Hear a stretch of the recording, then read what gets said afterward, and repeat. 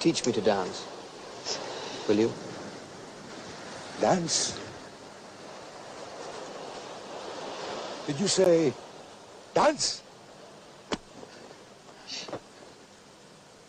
Come on, my boy.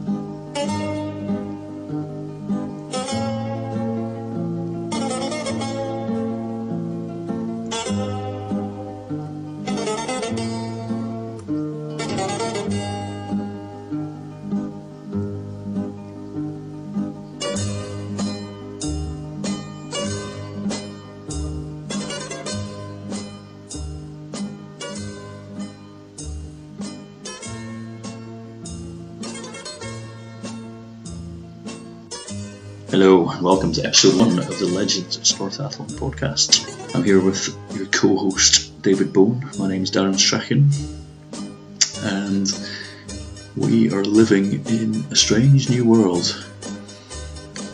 We've decided to put out a podcast which we've been talking about for ages but never ever got around to doing anything about until now.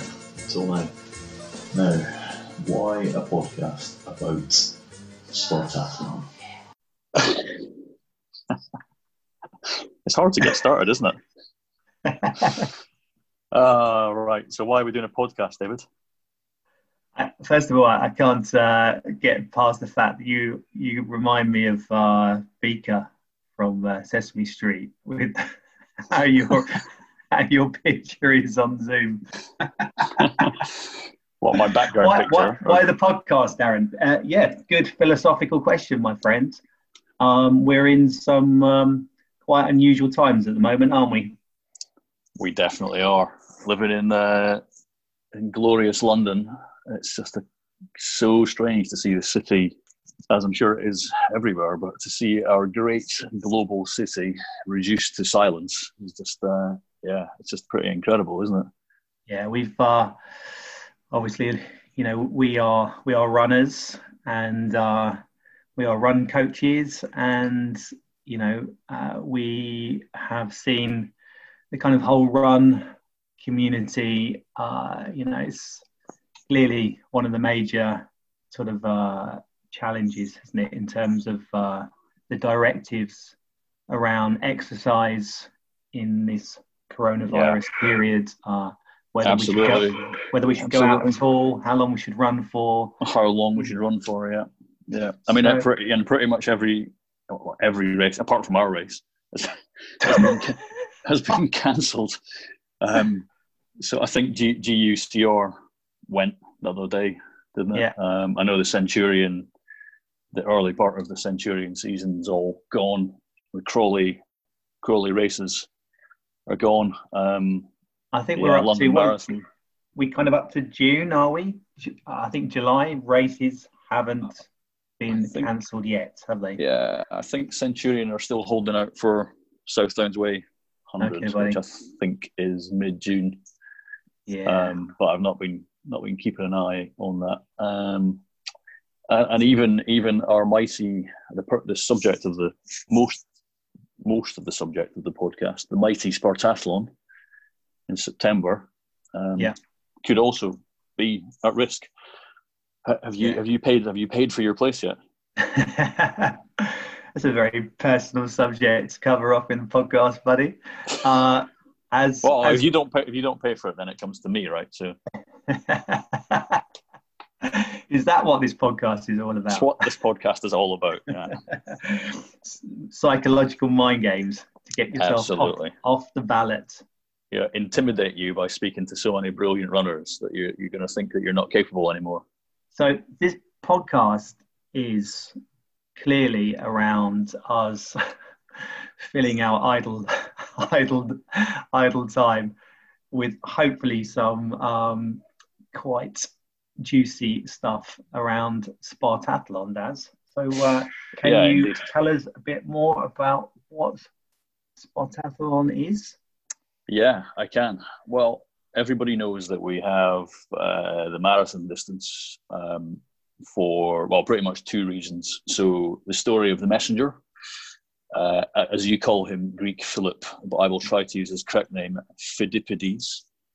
Phidippides. And the story of the marathon was that Phidippides fought against the Persians in a huge battle in the Bay of Marathon. And the Bay of Marathon is about 25 miles southeast, I think, of Athens. Uh-huh. And the Athenians won the battle against pretty overwhelming odds, actually. I think the Persian force was something, I don't know, it was way bigger than the numbers that the Athenians had. But the Athenians won, and Phidippides ran back to Athens to proclaim news of victory. And the Greek word for victory is Nike. So he ran into the Senate and said, Nike, Nike, and promptly Give me died. some of your trainers. Give me some of your trainers, exactly. And that's why we have the marathon distance. And obviously there was the thing about it being amended to include, I think, was it an extra mile so it could go past the Royal Box? The Queenie. So it could go past Queenie. Down the mile, yeah, that's correct. Down the mile. And that's why it became the modern distance of 26.2. However, what's way less well known, but I think way more astonishing, is that before that battle, according to a Greek historian Herodotus, Phidippides was sent from Athens to Sparta to ask the Spartans, they're obviously legendary warriors, to ask the Spartans for help against the Persians. And that distance is a lot longer. So it's actually about 6 marathons. So it's 150 miles, 153 miles, something like that. Yeah. And the legend has it that Phidippides set out at sunrise on the first day, and he arrived in Sparta at sunset on the second day, which means that he covered that distance in about 36 hours. He asked the Spartans for help. The Spartans said, "We will help, but we're currently having basically a big party. So we can't come and help you right now. So go back to Athens and tell them that we'll come, but they're going to have to wait." So they turned around. They basically told Greek Philip that they were having one almighty knees up, yeah? They were having an almighty Spartan shindig. I don't remember Gerard Butler telling Greek Philip just to hold fire whilst they had a mighty. I do wonder about some of these movies. Yeah, indeed. He was there, actually, a couple of weeks ago. Gerard Butler was, he ran to the feet of Leonidas carrying the Olympic flame. Podcast guest number one. Guest number one. Gerard Butler. Currently out of work, Gerard Butler. He must be desperate to come on the podcast, don't you think? It's all coming together nicely, my friend. Coming together nicely. Yeah, so the Spartans turned Greek Philip round, sent him back to Athens. So he ran back again another 153 miles. On the way back, he had a meeting with a nature god called Pan. And Pan said, "Why do you Athenians ignore me?" Subsequently came to their aid in the form of visions in the battle or something like that. Greek Philip fought in the battle and then ran back and declared victory and then promptly dropped dead. And it's no wonder, after running 350 miles in the space of about 4 days and fighting in a battle. It's pretty impressive, right? Do you know what? Do you know what Greek Philip didn't have? A tunic. That's one thing. He also didn't have Dr. Dora waiting there to nurse his feet. That would have perhaps been the thing that might have saved him. Indeed. We can explore that, Daz, in another later podcast. Dr. Dora would be a great guest. Absolutely. One person who can't appear on the podcast is the legend John Foden. Are you able to share a little bit more info about how the actual race came about? So the modern Spartathlon. John Foden, yeah. The first thing I'd like to say about the race, actually, just as this little sidetrack, is that have you heard the only fools and horses explanation for the name of the race?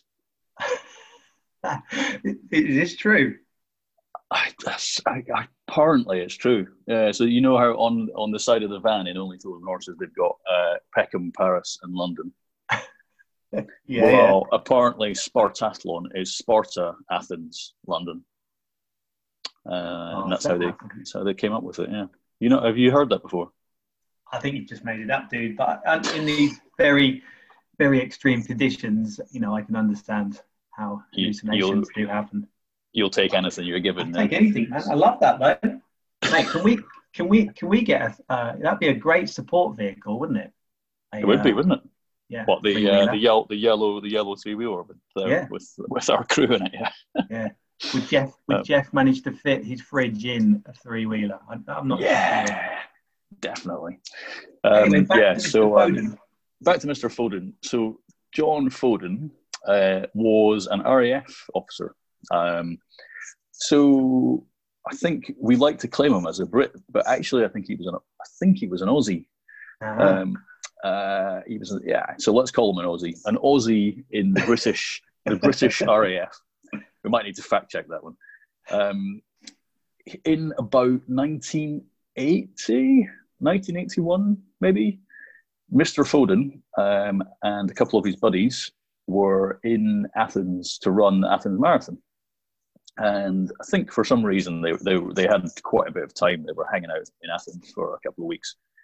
And John Foden was a keen student of Greek history. And he was actually reading Herodotus, quite an old kind of, obviously an old book about all Greek legends and myths and whatnot. And he noticed, so almost as a footnote, that the story of Greek Philip and the run from Athens to Sparta. And being a runner and being a distance runner, it caught his attention. And he became so intrigued by that story because he thought perhaps that can't be true, that a man could cover, or a woman could cover that distance in that time.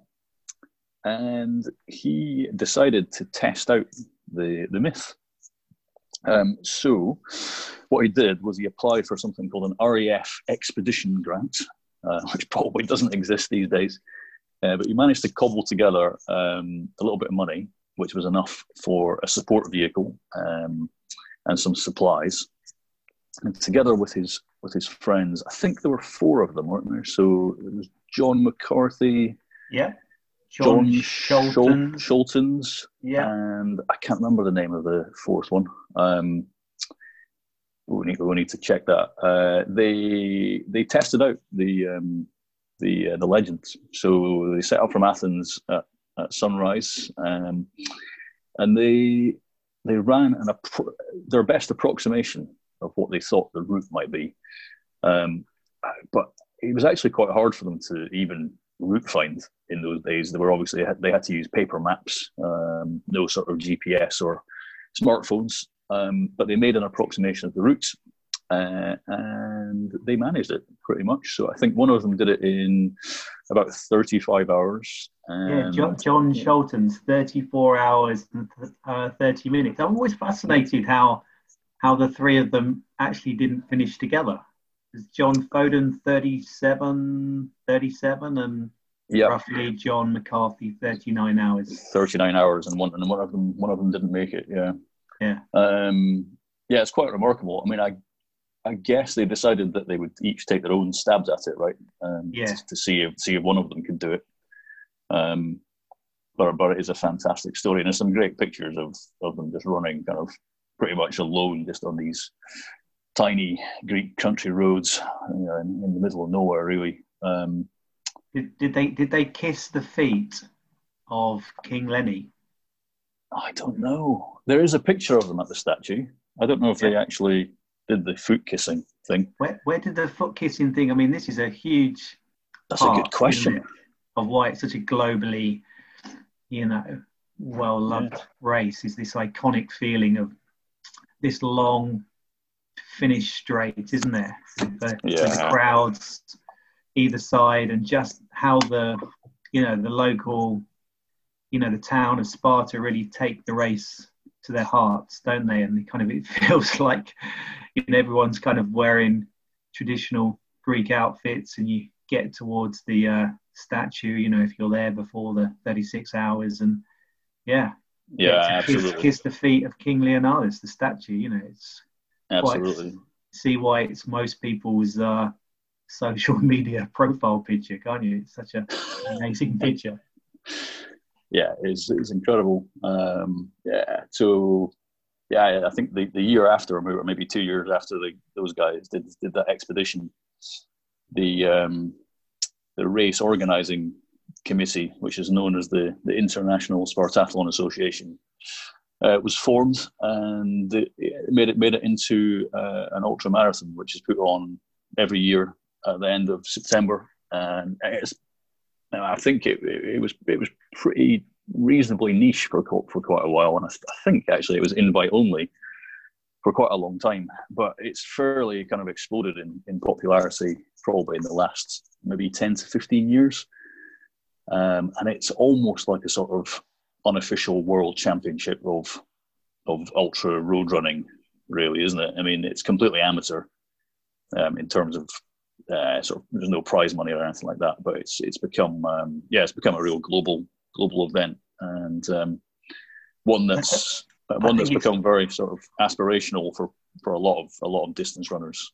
Yeah. I think, and to return back to the original question, Daz, of why we love Spartathlon, and some of the things that we'll definitely look to explore it in the podcast is this kind of true global nature, isn't it? The fact that when we were chatting to Bob Hearn, whether you're from Europe or Australia, kind of like how the Japanese and the kind of Scandinavians, the Americans, it's a well-loved classic ultra marathon from runners all around the world. And many people start their ultra marathon kind of journey by kind of reading about this particular race, and sort of see it as something that kind of in a certain amount of years they kind of want to work up to, don't they?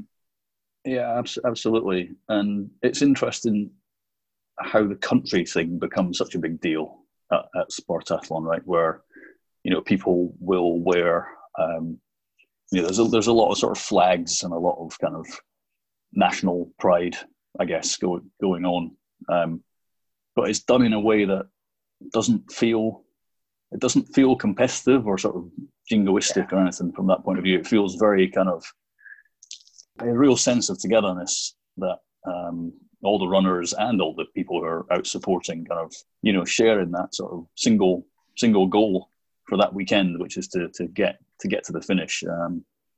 I think that's what makes it quite a special thing, is that there's so many different sort of cultures and personalities and types of people coming together. And it's just a foot race.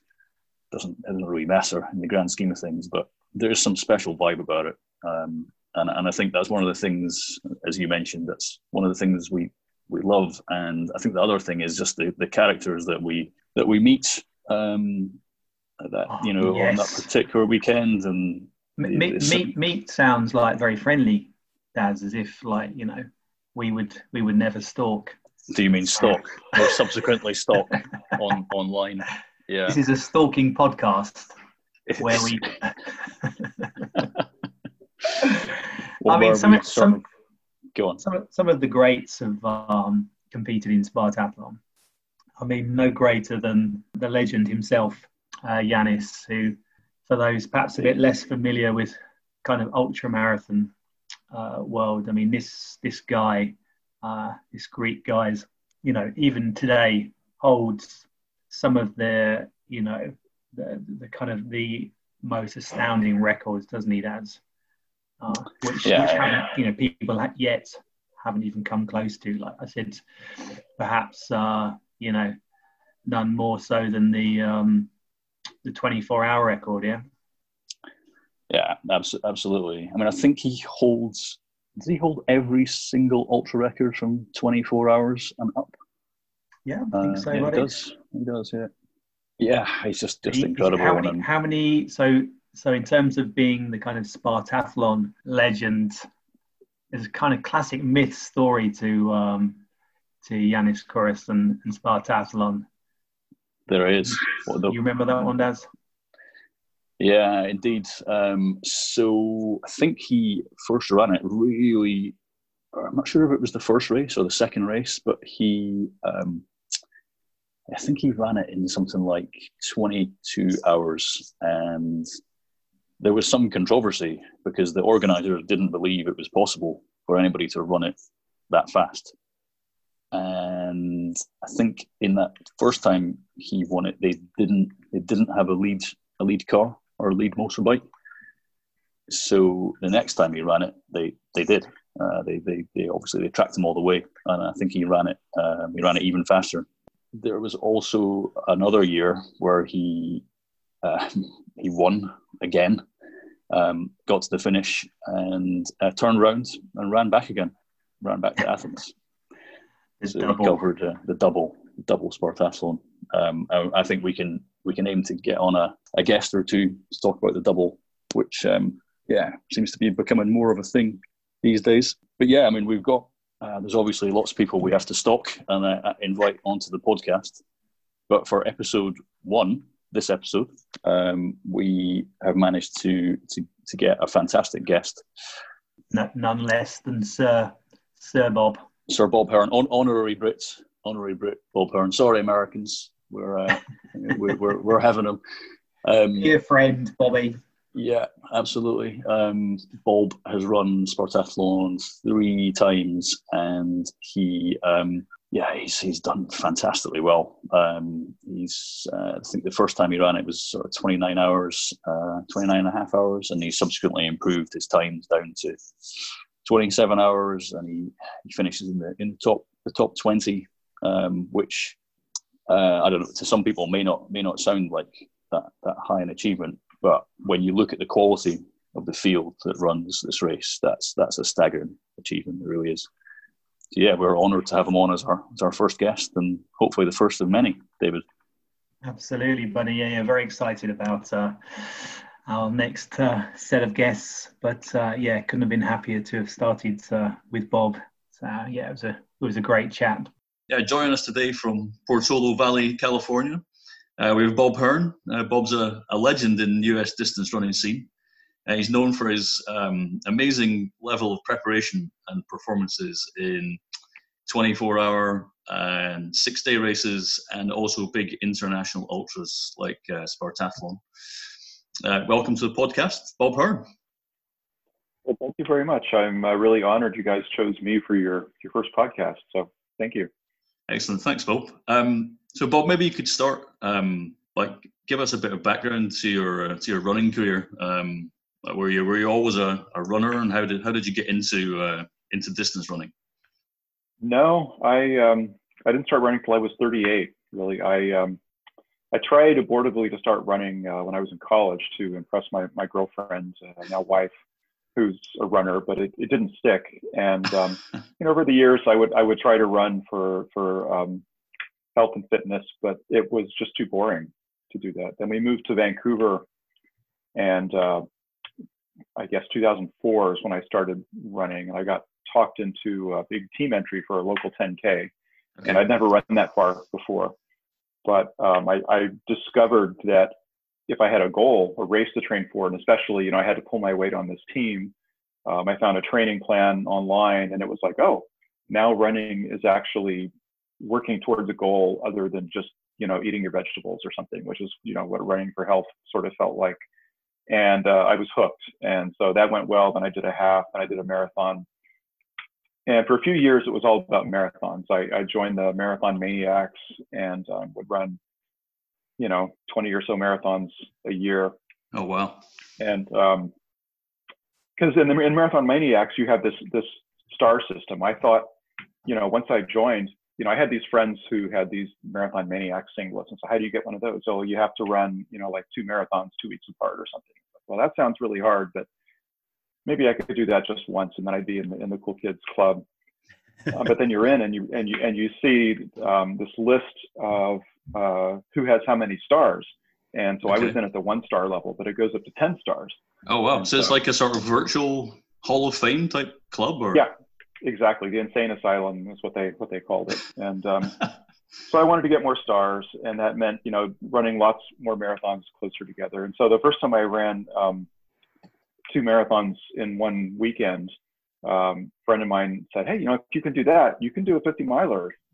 That's easier than 2 marathons in 2 days. Come do this White River 50 with me. And that was totally kicked my ass. It was, like 8,000 feet a gain or something. And I'm used to running flattish marathons. But eventually I shifted over to doing more ultras. It was another few years till I did my first 100.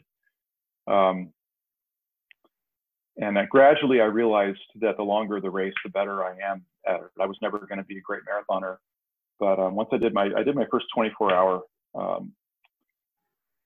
Christmas 2014, and or New Year's just after that, and that's where I auto-qualified for Spartathlon. And I realized that, wow, it's a totally different world in this zone. It's not just all about pure fitness and ability. There's so many other things that come into it that you can use.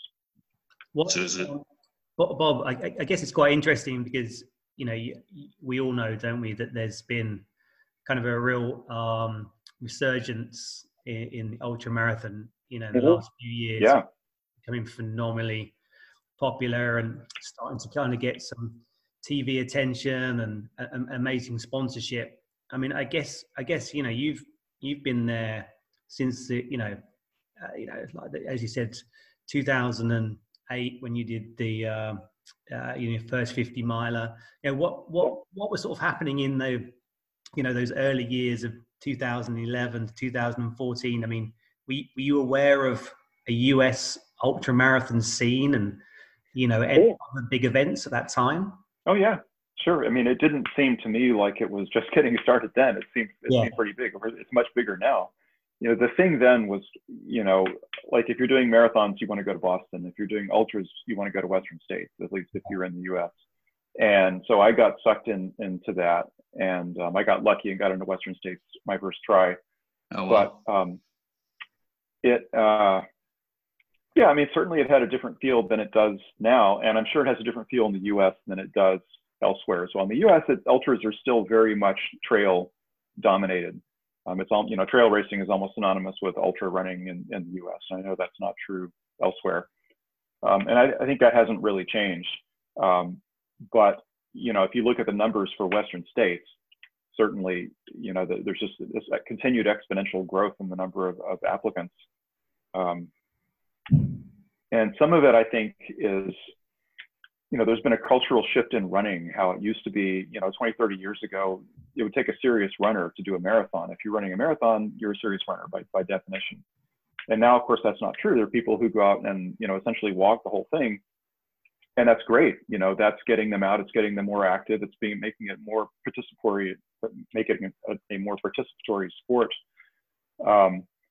But, there's a saying, 100 is the new marathon, right? And now, 200 is the new 100 and so forth. There's got to be a place for the people to move who want to be, a little bit more exclusive or a little bit more extreme or whatever. And I hate that word extreme, and I don't like exclusive either. But there is, this nice feel that the ultra community is more of a sort of a comfortable scene, a comfortable size than like the marathoning world. You go to Boston and there's 40,000 people there. You go to Western States and there's 300 people there, or, Spartathlon, 300, 400 people. It's just a more comfortable size, a more comfortable vibe. The ultra community just seems a lot more, there's a lot more camaraderie because there's a lot more sense of, something, you run something like Spartathlon, that's not just a race.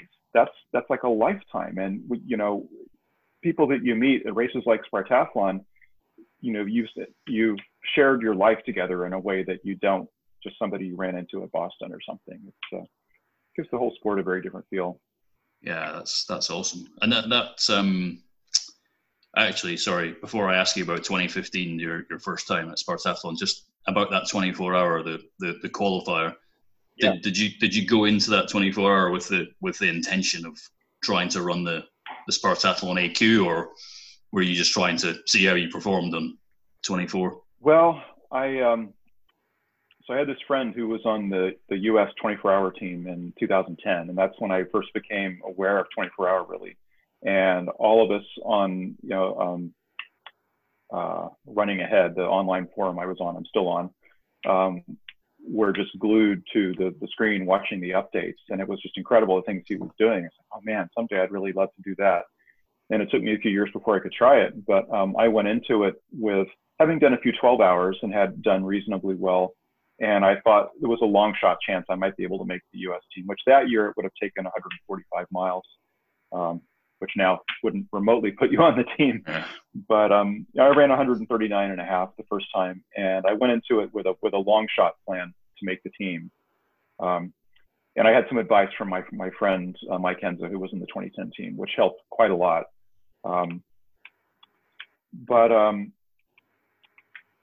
Yeah, in the back of my mind was Spartathlon as well, because I knew that would be a Spartathlon auto qualifier. But the primary thing was to take a long shot at making the 24-hour team. The team, yeah, sure. You hear about the Spartathlon, Bob. We're always kind of keen to know how the legend makes its way.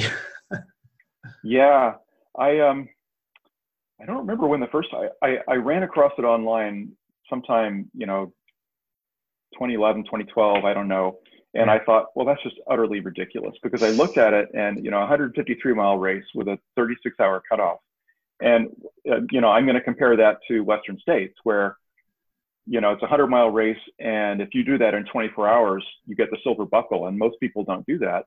And here you have to do that and keep that pace for another, faster than that pace for another 50 miles. That's ridiculous. It's way out of my league. But then it was around the time of that first 24-hour race that a friend of mine on that running forum was very keen on Spartathlon and promoted it to me and sent me some race reports and things. And I thought, oh, well, those little bit. I mean, it's a road race. It's not a trail race like Western States, which is why, there's no way you would do 153 miles in a trail race in that amount of time. But the road race is a different thing. And after doing the 24-hour, I could see, yeah, that's feasible. It'll still be, the biggest thing I've ever done, but it looks, like something that, I have to try, because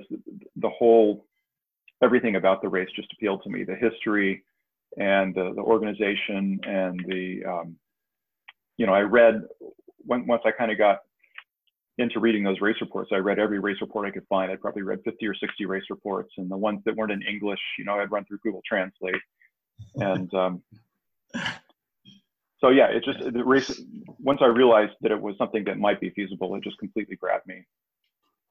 That's brilliant. And actually that leads on nicely to the next question that I'd written about. So yeah, 2015, you had a really great run there, and I think you'd set a target of, well, two targets. One was finish, and the other one was you thought you might be able to break 30 hours if things went well, and that turned out to be the case. You had a great performance, and so yeah, can you maybe describe how did the race measure up in terms of how you thought it would be like, and how it actually was? It's funny. I mean, it certainly lived up to my expectations. It seemed a little bit greedy to try to go out and run 30 hours when, at the time the finish rate was about a third or 40% or something like that. And I'm going in for my first time. Obviously the goal should be to finish, but, I just had this solid 24-hour, and I thought that my strength kind of matched this format. And so I wanted to leave myself the chance to run a sub 30, because I thought of sub 30 as like a benchmark, for like a really good Spartathlon.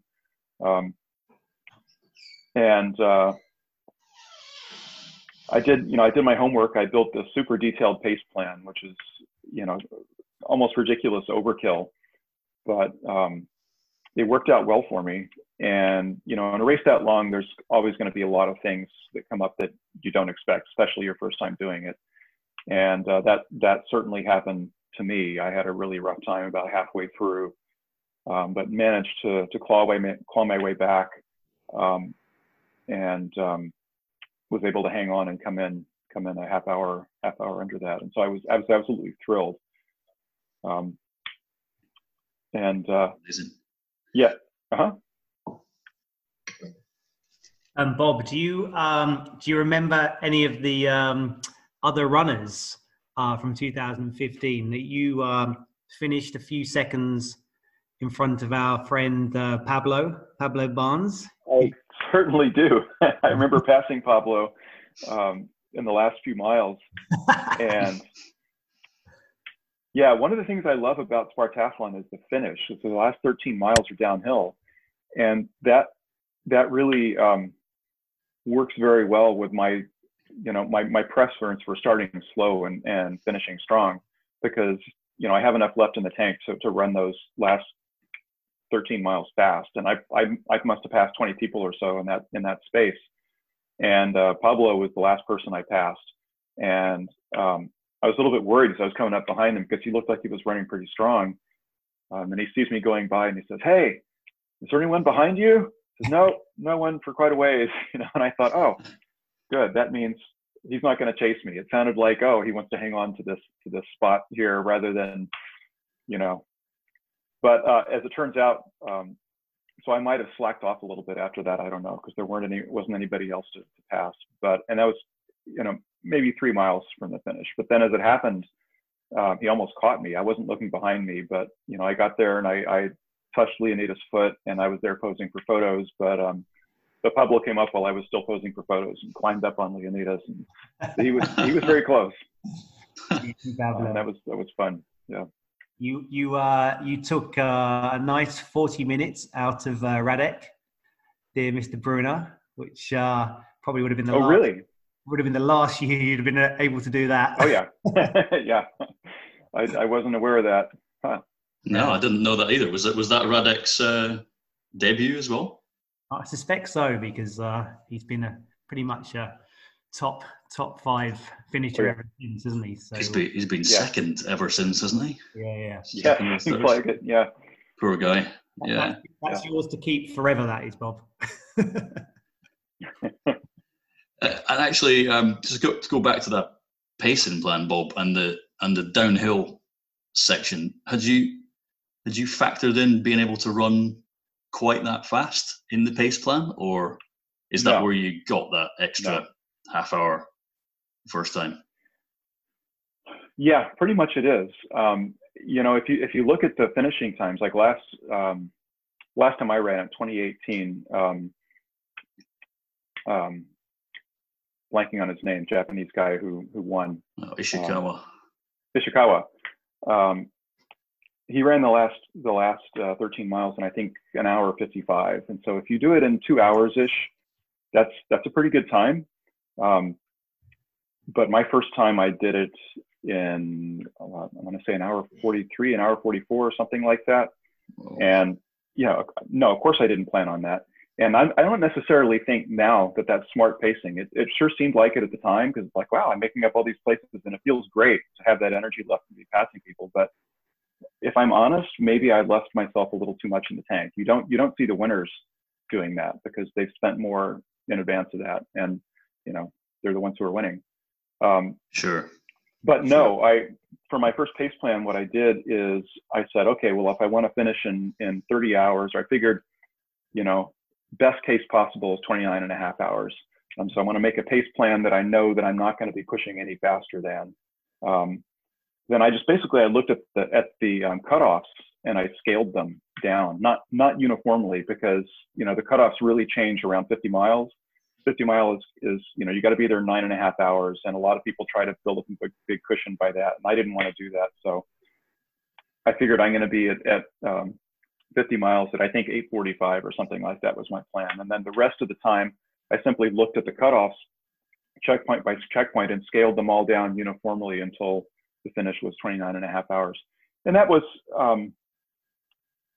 a reasonable first cut. Now I could do much better than that because I have the experience of actually having run that 3 times, and I have the data for each checkpoint and how long I spent on each checkpoint and so forth.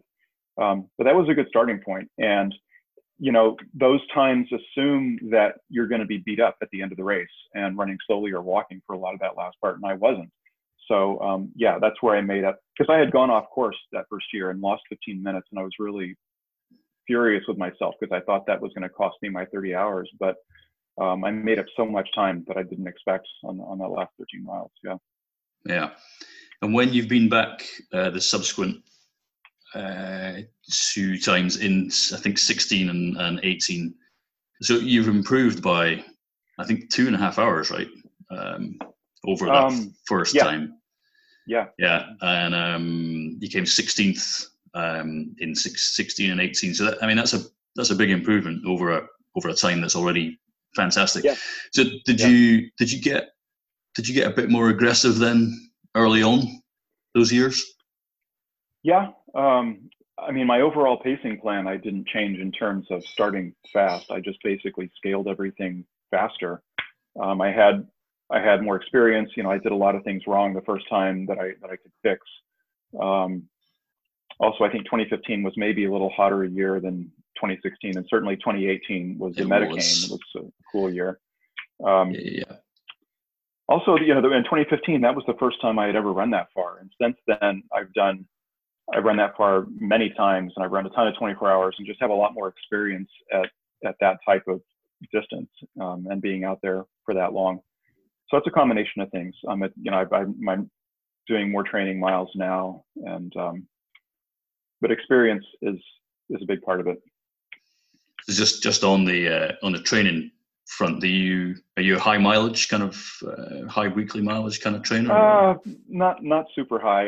For a race, like a 24-hour Spartathlon, I'll peak around 110, 115 miles a week, but I won't hold that for very long. And typically, it's more in the 70, 80 range. Okay, that's encouraging. Yeah. So, I know those guys, like Andre Nana likes to, at least for his first couple times at Spartathlon, he would be doing 200-mile weeks, and I just can't do that. For one thing, I prioritize sleep. I think it's hugely important to get enough sleep, and I would never.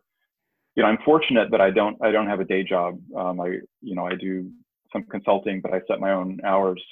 And so I don't have to get up at 4 a.m. to do my 20 milers or whatever. And I wouldn't, if I had that kind of situation, because for me, the sleep is more valuable, because sleep is when you rebuild that tissue and reap the rewards of the training, and sacrificing sleep to me is just sacrificing your training. Yeah, no, absolutely. So, Bob, looking at your, as Darren mentioned, your 2018 Spartathlon, where you were just a few seconds behind your fellow teammate. Yeah.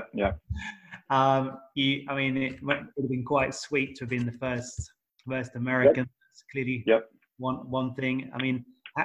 Going back, hopefully all 3 of us this year, Spartathlon. How big can you dream, Bob? How much more time can you take off your personal best, and what else can you achieve in a race like Spartathlon? Well, when I went back in 2016, my stretch goal was 27 hours and or top 10. Yeah. And I ran 27 and a half, which, at 2-hour PR, I was happy with that. I was 16th, but and then so I had the same goal in 2018, and I ran 27:01, so I missed sub 27 by 1 minute, and missed being first American by like 12 seconds. But again, I was 16th, because the field keeps getting stronger as well. The qualifiers keep getting tougher, and that means that it'll be interesting this time, because they changed the auto qualifier criteria, so there'll be fewer people with autos. But for the last several years, the field has been getting stronger and faster, and I'm getting older, so to get top 10, I don't know, but I still have, now I've run it 3 times, and that gives me even more experience to draw on, and I'm still learning things, and I'll have to see how the rest of the year goes.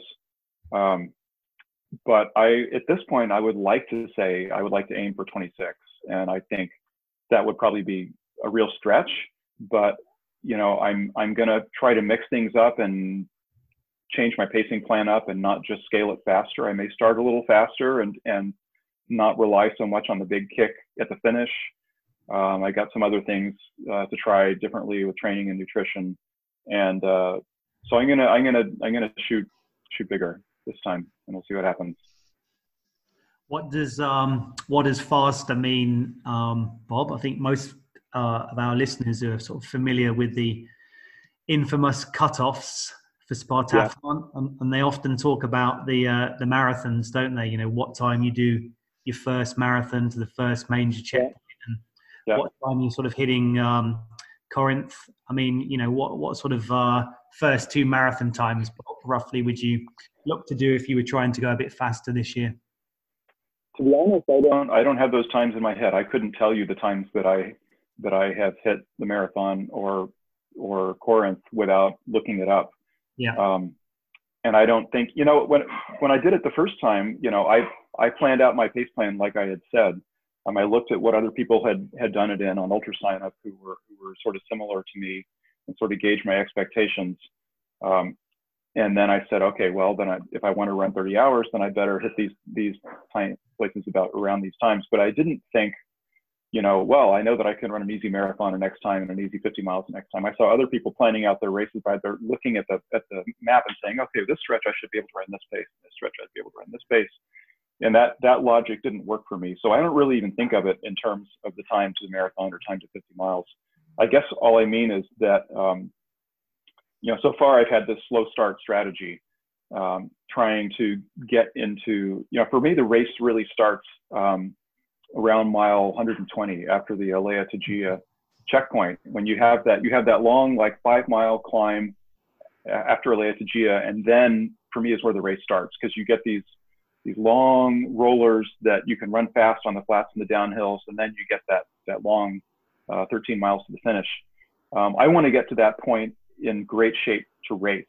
But that means that I'm starting so slow that I'm walking, in the first miles now and then. And so I'm going to try to change that up, because I think I've learned some things. Well, maybe not learn some things, maybe unlearn some things, or maybe broaden my attitude about pacing strategies over the last year or so, my experience at 6 Day in particular, and my sort of ideas about, what optimal pacing looks like. And also watching people like Camille Hearn, run a 24-hour world record twice, with very positive splits. And, people have all different pacing strategies, but I guess I'm sort of broadening my attitude about what good pacing might look like, and I'm a little bit more willing than I was to start faster. And what that looks like in numbers, for marathon and 50-mile splits, I haven't worked out yet. Yeah, that's awesome. Just on the mental side of things, Bob. I think in your 2018 race report, you talked quite a lot about having your I think, well, you use this word, so maybe it's okay for me to use it. You use the word ego. I think sometimes the word ego can be maybe sort of a negative connotation, and I know you don't mean it like that, and I don't mean it like that. But you talk about that how that no one but you cares objectively about the finish time or the finish position. But in order for you to achieve your goals, you have to care. You have to bring that ego element into battle with you, as it were. Yeah. Mm-hmm. I'm interested to ask, like, is there another conversation that goes on mentally, as in, is there a part of you that doesn't care and kind of wants you to, that kind of says, oh, why are you doing this to yourself again? Sure. I don't want this pain to happen to me again. Of course. And and how do you, because I get that quite a lot. So how do you deal with that side of things? Well, I mean, a big part of that is, setting big goals and mentally, making them important to me, and thinking about how wonderful it's going to be if I can run 27 hours or be first American or be top 10 or whatever, even though it doesn't really matter. If I set that if I set something like that as important to me, you know, if I didn't have a number there, you know, and a pace chart that says these are the splits I have to run to hit that number, it would just be way too easy to slack off and run whatever was comfortable. But a lot of it also is just accumulation of experience and the knowledge that in any race like this, there's going to be times when I just want to quit and I don't want to be there and I don't ever want to run again. And it's, you know, you just have to learn that that is a normal part of the experience and that you can't just react to it and that you just have to wait it out and that it'll change and you'll be in a different place. And that's just something that comes, you know, I'm sure you've learned that as well over your ultra careers. It just comes with experience. Yeah, I got to admit, it's something that I'm not finding any easier as time goes on. Well, it's not any easier, but you know, the more experience you have, for me, I find the more experience I have not quitting, the easier it is because I can tell myself I'm not a quitter. You know, when you're, I mean, like I'll give you an example. When I just was fortunate to get in a good 100-mile race just before the virus thing happened, and I hit an age group American record. But yeah, we saw that. Congrats on that. So it's amazing. It was 1444, 1444, I think. Yeah, speedy. But I'll tell you, about halfway through, I was ready to drop, and I was just thinking, this is too hard. And you think if it's too hard now, and I still have to run another 50 miles, there's no way that I'm going to be able to do that. But you know, experience told me that you just can't react to that by saying screw it. You just can't do that because all that you can control is what you're doing right now, you know. And if I know that I'm not a quitter, then I know that I'm not going to just give up if it gets too hard. I'm going to give up if you know, something tells me I have to give up. But you know, so instead of quitting, I just, you know, I backed the pace off just a little bit to let myself cool off. I changed up all the things that I could change up. I took an Advil. I started drinking more. I just changed all the little technical things that I could. And then, you know, in a little while, I felt great. And I felt great for another few hours. And the last few hours were hard, but then, you know, the finish is in sight. So that's different. And it's the same sort of thing. You have to have enough, you know, willingness to just focus on the now and control what you can control now and let the future take care of itself, and have faith that you'll, you know, if you're not a quitter, you're not going to quit in the future. So all you have to control is now. And yeah. So there's kind of an element of, if you sort of gravitate towards the goal that you've set. So by setting an aggressive goal, it makes you more likely to achieve that goal. It sounds like, I think that's certainly, I know it's a mistake I've made at Spartathlon, and I think it's a mistake that a lot of runners make because the finish itself is so valuable, and you have 36 hours to potentially achieve that. If you focus on the 36 hours, then guess what? You're going to gravitate towards 36 hours, and then it puts the whole thing at risk. So yeah. And it's a lot harder to be out there for 36 hours than it is for 27 hours, certainly. Yeah. Okay, sub 30 this year then, David. Bring it on. Yeah. We're going to form a little triangle with like lasers behind Bob. Yeah. Doesn't know this. Brilliant. And this just to continue on that, the sort of mind aspect of things. I mean, you did a 6-day race, Bob, last year. I think in 6 days in the dome. It was in an ice rink, was it? Yeah. I mean, the mental aspects of that must just be. I just can't even comprehend what you went through. Yeah. That was being indoors for 6 days was the hardest part of it for me. I was planning to run EMU in Hungary this year instead, even though, you know, you have weather and you don't have a totally flat surface and so forth. Nonetheless, being indoors with constant indoor lighting for 6 days was just more than I really wanted to sign on for again. Oh my God. So presumably you had to go off to sleep. You'd have to go off course into some kind of darkened area or something to. Yeah, there were. I mean, at that race, there were some people who had cots set up by the side of the track, and you could do that, but it was loud and it was bright. And if you wanted to go elsewhere in the building, there were some quiet, dark rooms. So that's what I did. Wow, and actually, you had quite a close race with Joe Fedges, right? Well, Fidges, yeah, it looked like a close race. I mean, he ran 5:32 and I ran 5:30 miles, but he was in control for the last 2-3 days. Once, both of us fell off of our pacing goals, but he had a lot more in reserve than I did. Once he realized he wasn't going to run, 600 plus, he just dialed it back to where he was staying ahead of me and did what he had to stay ahead of me for the rest of the race. At least I'm pretty sure that's what he says, and that seems consistent to me. Wow. Wow. It's incredible. Well, And he's really the master at 6 day. He's done a bunch of them, and he's won every one, and he has overall American record. And yeah, that's his. I went into it thinking I was going to knock him off. I thought it was unlikely that I would, break his American record, but I thought it was very likely that I would break his age group record, 551 miles, and that I would beat him.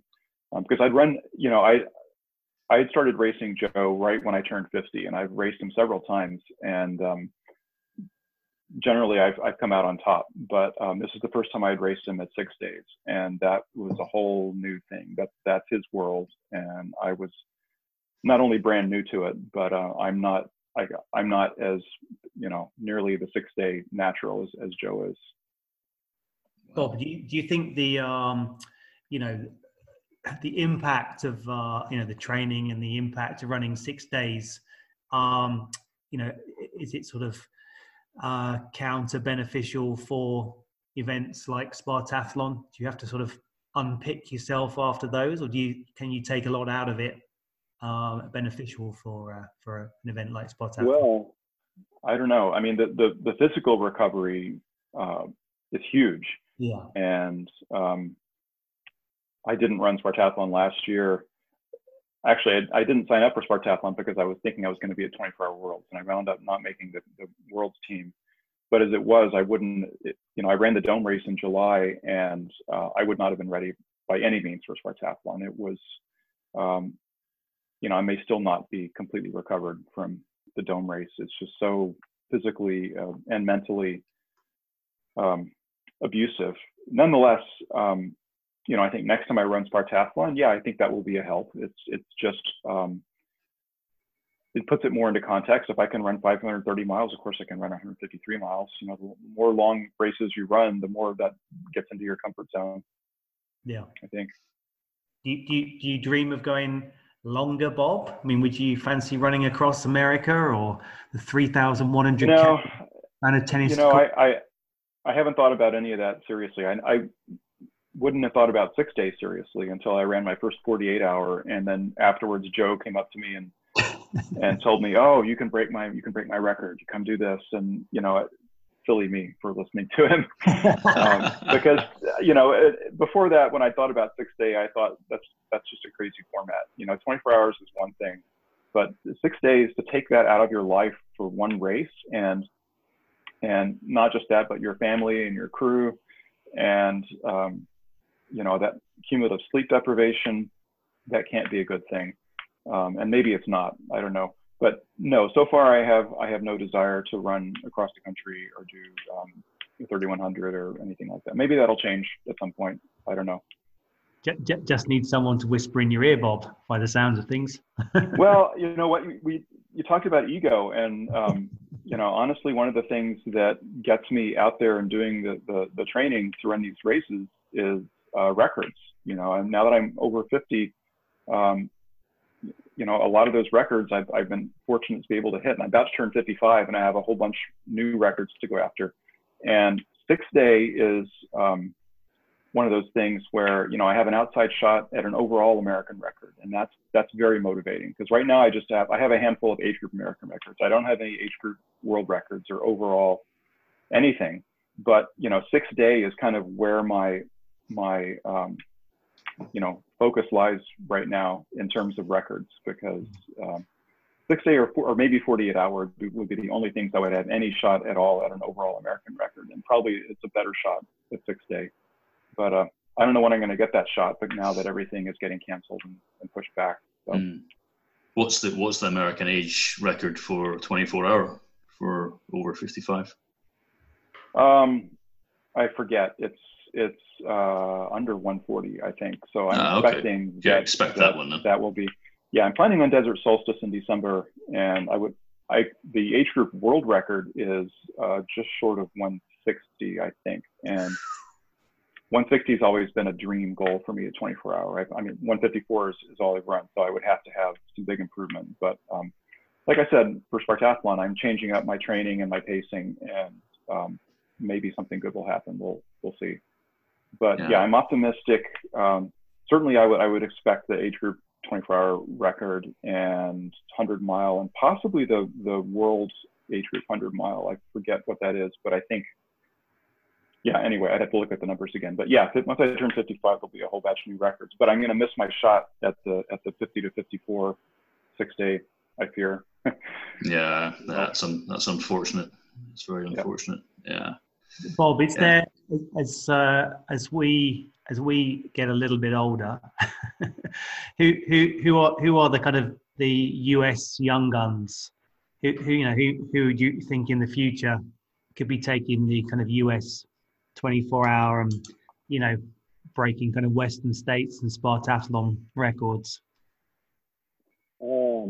Western States and Spart. Well, I don't see anybody catching Walmsley anytime in the near future for Western States.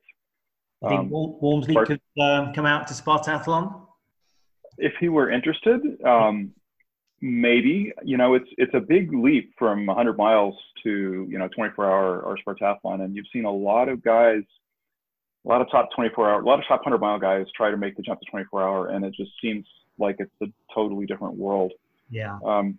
But now and then, like take Camille Hearn, who was, her strength was 100K, and then she's telling people she's going to run her first 100-mile finish and break the world record by an hour. And it's like, yeah, okay. You don't realize that 100 miles is such a different thing, when you're on your feet for that much. It's a totally different world. And then she goes and she does it. And then she's like, oh, I'm going to run 24 hours and break the world record. Okay, you don't understand the difference between 100 miles and 24 hours. And then she does that. So you never know what's going to happen. But I do think that as a general statement, 24 hours Spartathlon is a very different thing than 100 miles. Being on your feet for that long, the cumulative muscle damage comes much more into play, and it's not, it's much less about VO2 max and aerobic fitness. I mean, all that is there, but there's so much more that comes into it. And then the mental side of it, I think is very different as well. So I don't know. I mean, Zach Bitter ran it last year and had some, I think he had food poisoning is what happened, and his wife both, which was really unfortunate. So I'd love to see him go back and see what he could do. Pete Kostelnik is signed up to run this year, and in principle, he could run a really outstanding race. Walmsley, I haven't heard if he's ever had any interest in going longer than 100. That would be great, if he could step up and we could see what he could do. Yeah, man. Yeah. I mean, I guess Jurek still holds the top time outside of Kouros, I think. Doesn't he? Actually, no. I think Sorokin got in there. Sorokin beat it. Yeah.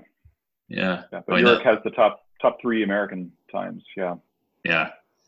I mean, just to maybe finish. I think no ultra running podcast would be worthy of its name without mentioning Yanis Kouros. Yeah. I mean, how do you kind of see? Yeah, you've taken part in lots of simply the same kind of formats of events that Kouros dominated. I mean, how do you kind of see him as a runner compared to what we have now and the records that he has? I mean, he's in a totally different world.